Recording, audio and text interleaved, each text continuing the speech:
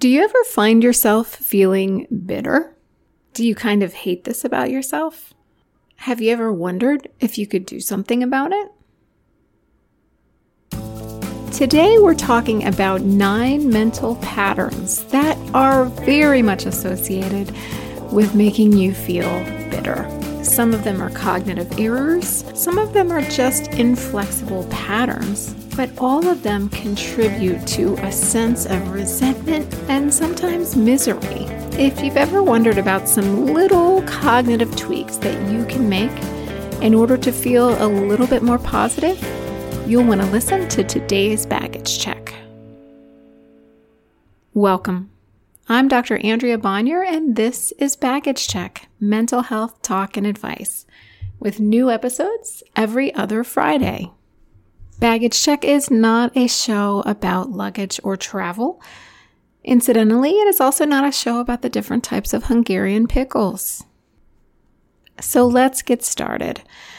I wanted to talk about some cognitive patterns today that are a little bit different than the ones that we often focus on, the ones that make us more anxious or more fearful or more threatened. Instead, I wanted to talk about the patterns that lead to us feeling bitter. Now, bitter might mean different things to different people, but I think for most of us, it's a sense of resentment, it's a sense of pessimism, cynicism, regret. It doesn't tend to feel good. And though it might be certainly a natural and human reaction to feel bitterness every once in a while, what we're talking about today are the behavioral and cognitive and emotional patterns that make it feel more enmeshed, more ingrained. And those are what we're looking to help you with. When does a mood become a personality? Certainly over the course of our lives, we run across all types of people, a whole plethora of personalities.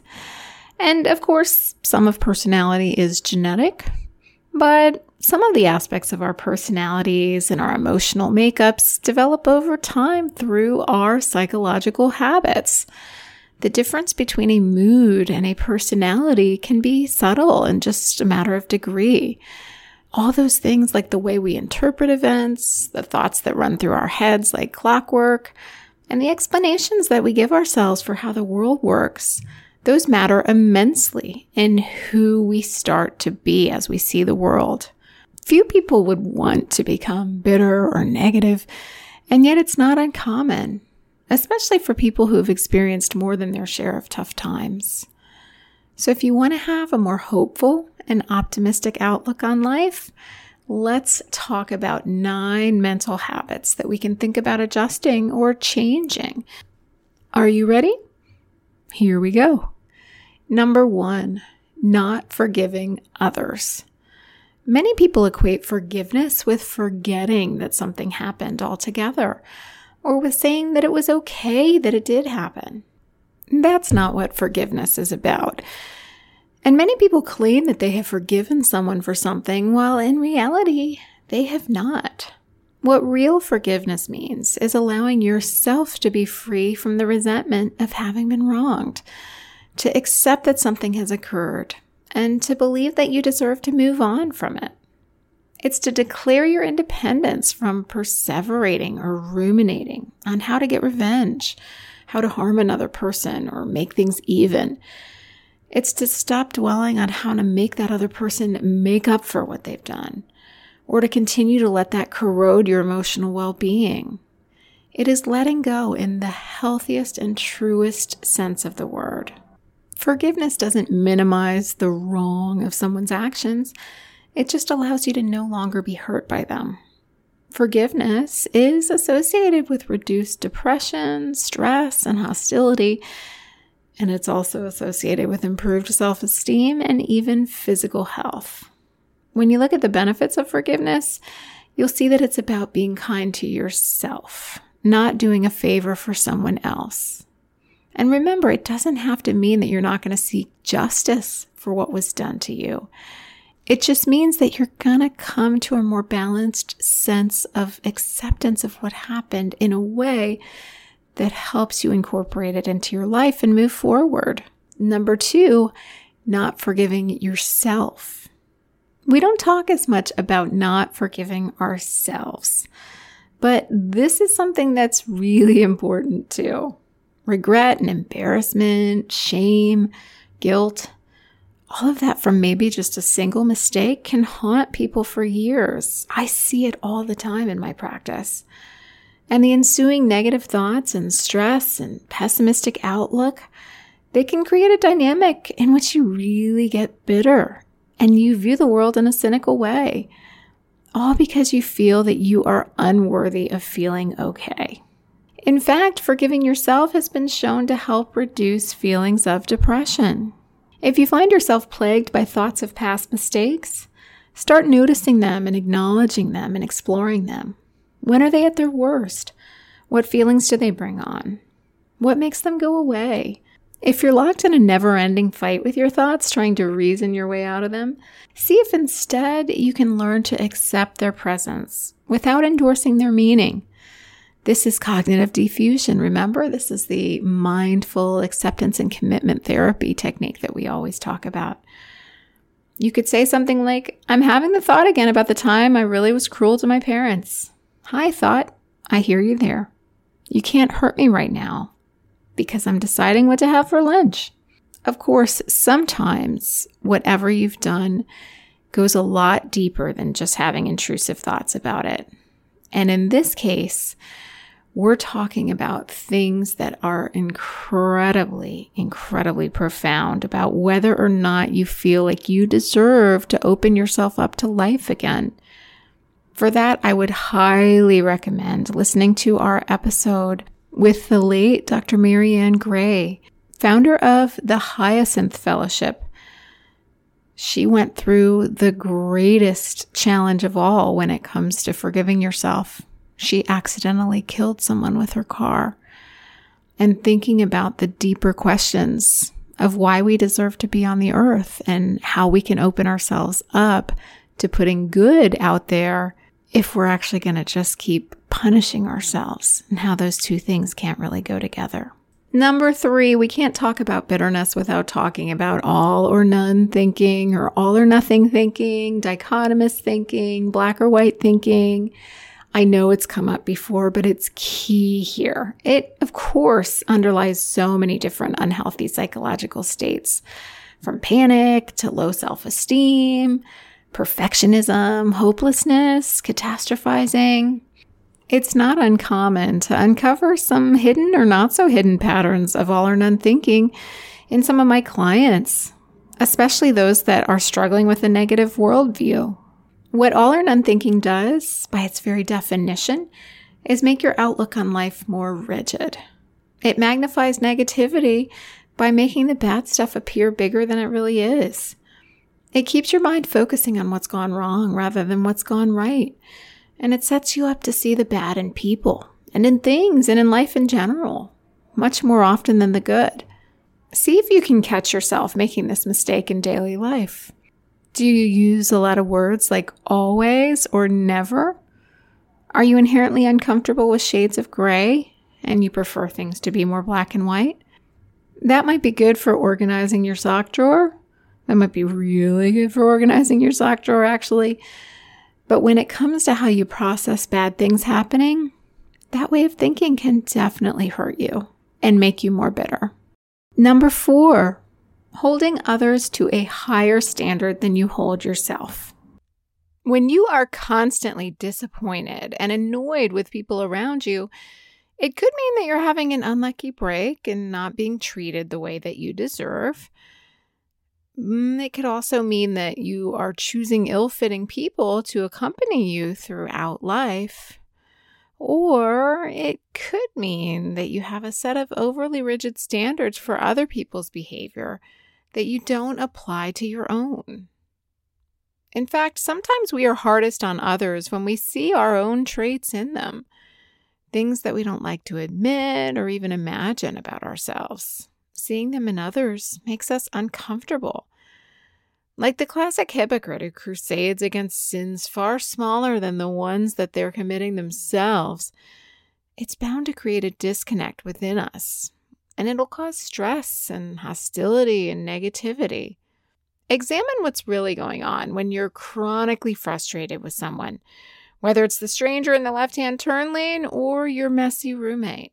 Are you looking at the whole picture? What if, instead of bathing in the negative energy, you chose to reflect on the last time you made a mistake and the way it may have looked to others? Sending empathy to others, even when you least want to, can be a surprisingly powerful tool to take away the anger. Number 5, believing that things will never get better. Severe hopelessness can be particularly dangerous. It puts people at increased risk for depression and even suicidal thinking or behavior. But even milder beliefs about how things will never improve, those can do significant day-to-day damage too. Those constant thoughts, my sister will never get her act together. I'll never be able to pay off my student loans. The world is a bad place and it's getting worse. These are all beliefs that show some hopelessness, and they can blind a person to significant evidence to the contrary. A lifetime is, for most of us, a decades-long ride. A ride that sees many highs and many lows, many ebbs and many flows. And no, I didn't mean to be a poet there. But when you believe that there's just going to be a downward trajectory, that obstructs the beauty of everyday things. And it keeps you inaccurately believing negative ideas. It gives them a staying power that they don't deserve. Imagine how much peace you could feel simply by allowing yourself to believe that beautiful things are out there in the world and they're yet to be experienced, even when there's mess, even when there's pain. It takes practice to see them, but they're there, and they can coexist with the irritations and the jackanapes in the left-hand turn lane. Number 6, believing that you have less control over your life than you really do. Learned helplessness, as it was first identified by Dr. Martin Seligman, that involves the belief that we don't have control over our situations, even when we do. And we convince ourselves that we shouldn't even bother to try. This mindset has been shown time and again to be correlated with depression. It's probably bidirectional in terms of its cause. Learned helplessness can cause depression. It's also a result of depression. And for some people, it really does follow a period of time when they truly didn't have much control over their lives. They learned to be helpless for a reason. Perhaps they were suffering abuse or neglect. But when that belief persists that we have no power, even when in actuality we've gained power back, we're denying ourselves the potential to make our lives better. And I know that when people have been traumatized, it's incredibly hard to change this thinking. But when we have this severe cognitive distortion of learned helplessness, and we can measure this, people truly underestimating the control that they have in certain situations. You can even look at it in a lab. How much control do you have over what card is going to be chosen in this next game? When you've got that mindset, not only does it bring you down and make your thinking more catastrophic, but it also truly means that you're not going to take some of the actions and build the new habits behaviorally and build the new pathways physically in your brain that can actually make changes. The more that we can feel that we steer our own ship, the more we can, and we can build a life that suits us. Are you underestimating your ability to get out of that dead-end job or find a partner that treats you well? Or develop a peaceful resolution to your years-long fight with your brother? If you are underestimating that stuff, you're doing yourself a great disservice, and you're increasing your chances of letting your mindset harden into a bitter one. Number 7, believing the myth of arrival. I know we've talked about this one before. That myth of arrival, it refers to that idea that once you've arrived at a certain point in your life, everything will fall into place and the life that you've waited for will finally begin. But sometimes this belief, that things will automatically get better once a certain thing happens, can be nearly as damaging as believing that things will never improve. Because this former belief, this myth of arrival belief, the idea that things will automatically get better just because a certain amount of time elapses or you arrive at a certain time in your life, that can set you up for a devastating letdown when things don't actually get better automatically. Once I finally meet the one, once I get this promotion, once I finally graduate, once I lose those 20 pounds, once I live in a bigger house, once I get my kids settled into independent and successful lives, then I'll be happy. These are all things that I've heard before. They're very common ways of thinking, even if it's not about those things in particular. It's this idea that, once this happens, then this other stuff will automatically follow. But putting our happiness on hold and putting our happiness in the hands of a random life event that may or may not have any effect truly whatsoever on our happiness, that's giving way too much power to an external situation and not nearly enough to ourselves. It robs us of the ability to find joy on our own terms. It makes us miss the proverbial journey because we're so hyper-focused on the destination. Worst of all, it sets us up for a crash when we realize that it wasn't the small house making us depressed. It was the fact that we were depressed that was making us depressed. And that depression could have had different reasons entirely. And maybe that's what led to us being stuck in the first place. Number 8. Overgeneralizing. This is one of those cognitive errors that Aaron Beck first identified as putting people at a higher risk for depression. And it often manifests into believing that if you fail at one thing, you'll fail at everything.